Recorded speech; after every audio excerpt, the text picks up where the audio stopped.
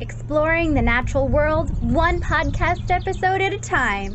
This is For What It's Earth. Hi all, and thank you for joining me for another episode of For What It's Earth by me, Marissa, of the Art of Ecology. Here, nature enthusiasts, animal lovers, and eco-warriors can discover and explore so many facets of the environment that we all love and some creative ways to make a positive difference for the planet.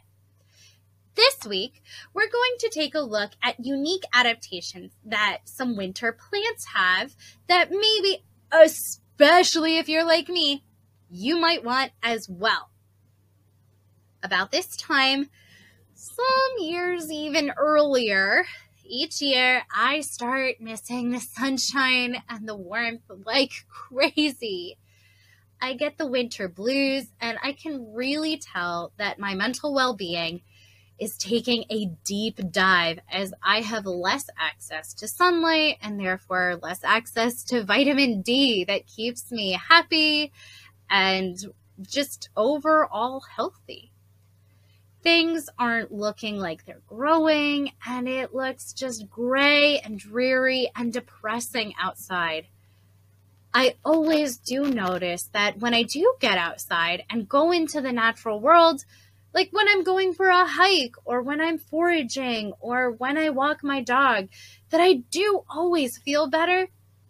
But it takes a ton of motivation for me to actually say, yeah, I'm going to go outside today, even though it's snowy, even though it's cold. Clearly, I don't like the cold. And if you are like me, fortunately, nature's got my back. And I can always get my spring fix, even during the last dreary winter days. A few flowers also get tired of the gray like I do, and they actually do something about it. They heat up the snow around them and melt it away, making way for their cheerful colors and their pungent fragrances. Now, these are some really super cool flowers. Many of them are pretty easily recognizable. We may think of our first winter wildflowers as our snowdrop, or Galanthus nivalis as its scientific name. These are some tiny, short little flowers. And for the most part, winter wildflowers aren't gonna get very tall. They're spending a lot of their energy on this specific warming adaptation that we're going to talk about, and so they have short, small flowers. Snowdrops might be anywhere from 2 to 6 inches tall, depending on the variety or cultivar. Think of cultivar kind of like breeds of dogs. You know, we have our Canis familiaris, our puppy dog, but then within that we've got Chihuahuas, Pit Bulls, Corgis, Labs, Bichon Frise. We've got all sorts of things. That's kind of what a plant cultivar is. Snowdrops have white, almost bell-shaped flowers with little green markings on the petal tips. They're kind of cool little guys. Some of them have these little bells with fringes on the ends, or multiple petals, or some have ginormous bells in comparison to the rest of their genus. Then we have our crocus. A lot of times we may think of crocuses as these little garden bulbs that we plant, and they can be white or yellow or purple. Personally, I really like the yellow ones. I have a variety in my garden, and my favorites are these yellow ones with tiny orange striations. I also have purple with bits of lavender in it too. They are beautiful and honestly an amazing source of winter color after all of this gray and white. Another winter wildflower we may think of is the skunk cabbage. If you live anywhere near a bog or mushy, gushy wetland environments here in North America, you may already be very familiar with the skunk cabbage. It's a purple-green, sort of alien-looking bulb thing that comes up out of the ground with a whitish-yellow floral part in the very center. The outside structure of this bulb thing is called a bract, which is a petaloid structure, and it also is known as a spathe. it has inverse colorings. So for example, if you have one skunk cabbage and that bract or spathe is green, it'll have purple striations and speckles. If it is maroon or a deep, deep purple, it'll have green and yellow speckles all over it. There's some really cool wildflowers. And as the seasons change, this tiny alien bulb thing gives way to giant leafy greens. And these vibrant, almost neon green leaves take over wetland environments. And I'm not saying they'll take over as in they're invasive. In fact, they're natives here in Pennsylvania. But they're just so huge that you can see their leaves tremendously. They are so obvious. What do all of these plants have in common? The snowdrop, the crocus, the skunk cabbage, and even a magnolia. How are they similar?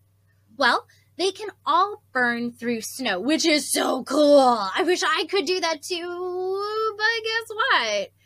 As much as, if I were to stick my hand in the snow, I'd be super cold, super grumpy, super miserable. It'd be awful. But where my hand is, right around that area in the snow, it would melt just through my body heat. We actually have a similar ability that these plants have. So we can feel a little bit better about this incredible adaptation and a little better about the winter season in general. We can warm ourselves up. Yay! So let's take a look at thermogenesis. This is what plants are doing, and we can do it too, maybe just not as efficiently as these particular plants can. Thermogenesis is the process of creating one's own heat. As warm-blooded, or think inside, endothermic animals, humans, kittens, dogs, cats, giraffes, goats, whatever mammal you have, we all have this ability. Being an endotherm means we can warm up from the inside out instead of needing to sun ourselves on a toasty rock or roadside like an ecto outside or cold-blooded reptile like think snakes or turtles do. We can simply warm our bodies up on our own. And yeah, I may struggle with thermoregulation, but still, I'm not a reptile. We may not need to bask in order to absorb heat, and instead, we ingest food, metabolize it, and create heat. Do you know what a calorie is? It's actually a unit of measurement for heat. The process of metabolizing nutrients is very similar to the workings of a factory. And boy, with all that work, can it get warm. In fact, when we have a fever, it's the body working on double time to create extra heat and to bake that pathogen or bacteria from the inside out. It may only take a little temperature increase to kill that pathogen, or it may take a lot. And that's when our fevers can get really dangerous for us. It's going to kill the pathogen, but it may also do damage to our own cellular structure. But back to just heat in general, we have the ability to create heat. And it's not just to maintain homeostasis or this very day-to-day average and day-to-day balance, but also to keep our bodies safe from foreign bodies. So let's take a look at plants now, especially the ones that bloom in early winter, such as the magnolia and skunk cabbage. They're doing similar things. These flowers not only do photosynthesis, but they can metabolize as well. They're ingesting nutrients, just not through our mouth like ours, but they're absorbing and sucking nutrients up through their roots. They're going to metabolize it and produce heat in their cells in their various organelles. Organelles are like mini little organs that live inside cells and all work hard and all have their own function. They're mitochondria, which if you live in North America and are part of the public school system, you may roll your eyes when I say mitochondria, because apparently the public school system really pounds into your head that the mitochondria is the powerhouse of the cell, because apparently that's what we really care about. I don't know.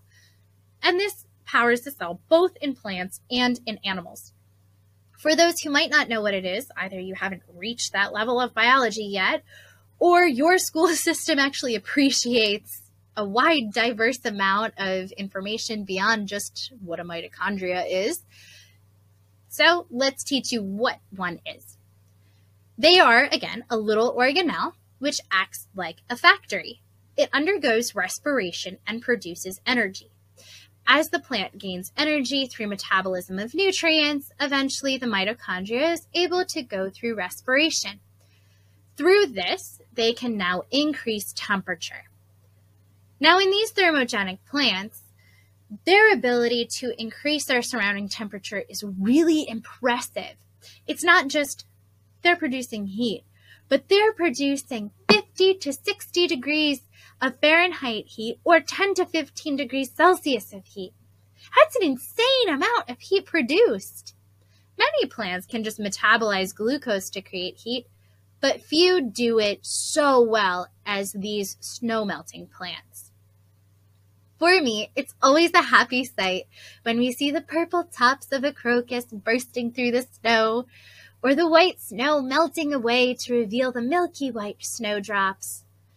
The Galanthus nivalis, or the snowdrop, is such an iconic late winter flower.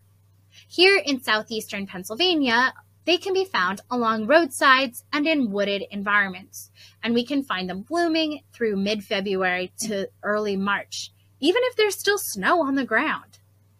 Think about it. These are in freezing environments, and through thermogenesis, they skyrocket the temperature to what feels like a late spring or early summer day in their own little tiny microclimate. Of course they're able to burn through the snow and grow. As you walk through the woods, see if you can find these marvelous heralds of spring. Skunk cabbage loves marshy wetlands. If you have a stream or pond in your area, take a look around and see if you can find any. They're going to be very low to the ground. In their floral state, as opposed to their leafy state, they're only about 3 to 4 inches tall and look very alien indeed. They're almost like little bulbs that you can crunch and step on. And you'll absolutely know you stepped on it because they produce a really gross smell. Your boots or your sneakers, or your dog if you're out walking your dog, may smell a little funky when you get home. But you're also going to notice them very easily, especially if it's snowy.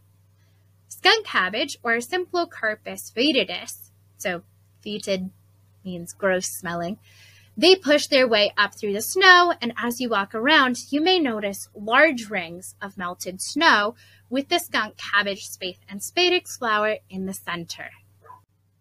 So now the question begs to be asked, why would these plants care about metabolism and heat production? I mean, it's rare for a plant to care about skyrocketing its heat.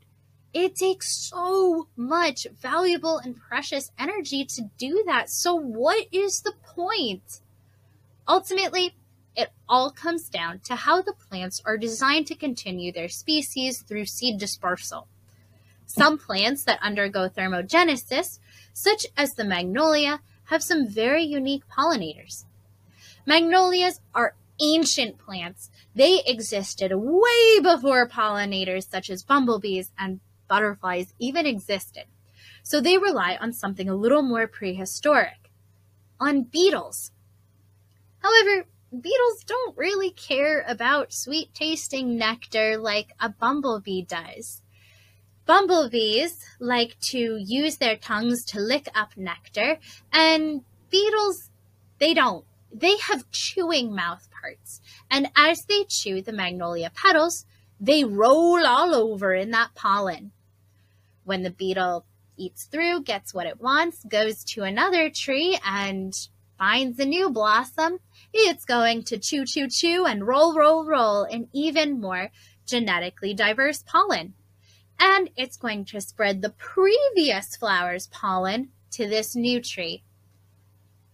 Therefore, now our magnolia tree has been pollinated. It's going to be able to produce wonderfully genetically diverse seeds to continue its species. Have you ever smelled magnolia blossoms? They can smell pretty good in the early season when they're first blooming. As this plant is undergoing thermogenesis, it's almost as if they're acting like an essential oil diffuser or a candle. When this plant heats up, the aromatic oils of the flower heat up as well, and upon being exposed to this heat, that oil becomes volatile, meaning it's kind of getting evaporated into the air, and now those oils get dispersed and shoot up our noses as we breathe, or if we're a beetle, into the beetle's nasal equivalent. This sudden thermogenesis can help attract the beetle and let it know where those yummy petals are located to chew on. The skunk cabbage also has some unique pollination characteristics. Again, back to the stink of a skunk cabbage, their foul, skunky smell, hence the name, attracts flies thinking that they might find some rotting meat to feast on. Instead, they land on a flower. Oh, so sad for the little fly. And they're going to get pollen on their legs and bodies as they investigate for where this rotting meat is. Eventually, they're going to fly off, very dejected, to the next thing that smells like their tasty rotting treat. This flower is a spathe and spadix flower, which I mentioned previously, meaning that there's this large bract or petaloid structure called the spathe that surrounds and protects the spadix. That spadix is a large stalk, and that is what is covered in the flowering parts. If you're having a hard time picturing what this might look like, there are some other, a little more common spathe and spadix flowers. So think of your peace lily with its large white bract surrounding that white floral stalk in the center or spadix. It's a houseplant, really great around Easter. You can also think of the wild jack in the pulpit or anthuriums.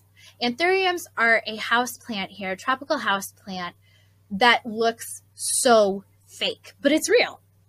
They have large neon fire engine red spathes, or that petaloid structure, and it looks like it's made of rubber or plastic. It's really shiny and thick. That is next to and kind of surrounds a bright yellow spadix, which is that floral stalk, which also kind of looks like it's made of rubber. They don't look real, but they're really cool. Very real plants. Now back to the skunk cabbage. When a fly is going inside of this spathe, this protected part, they're now protected from wind and winter cold.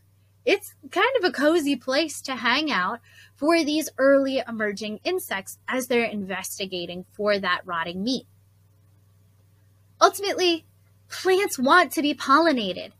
When they're pollinated, they're going to be able to create fertilized seeds that can be dispersed later on to perpetuate the species. If there's a way that plants can make their pollen sources more conveniently accessible or attractive for their specialized pollinators, they will.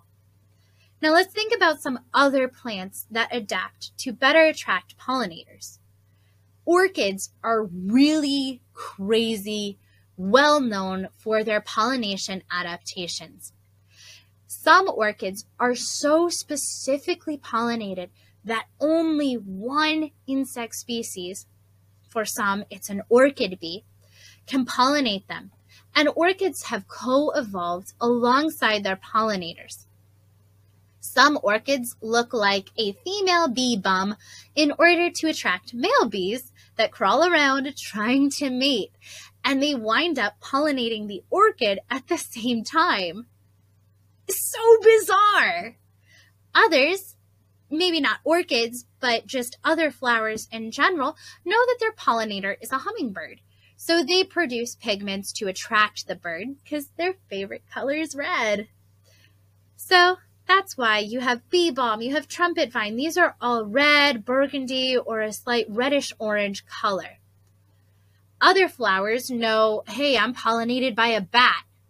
And bats are out at night, so they're not really caring about my color, but instead they're caring about my smell.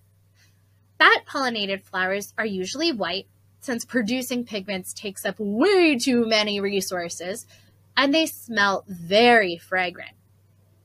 Overall, plants know what they're doing, and they want to be pollinated, so they adapt to make it so much more easy for the pollinator to have access and find the pollen or nectar that they're looking for.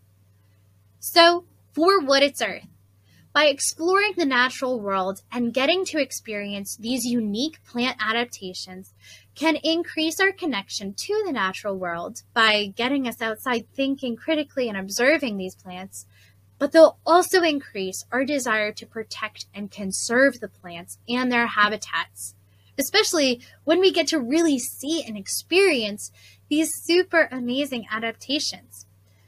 Now that you know that this skunk cabbage goes through thermogenesis and plays a role with insect pollination, and it's so cool and in-depth, you may be more likely to really care about wetland habitat protection and making sure that your streams are healthy to support skunk cabbage populations.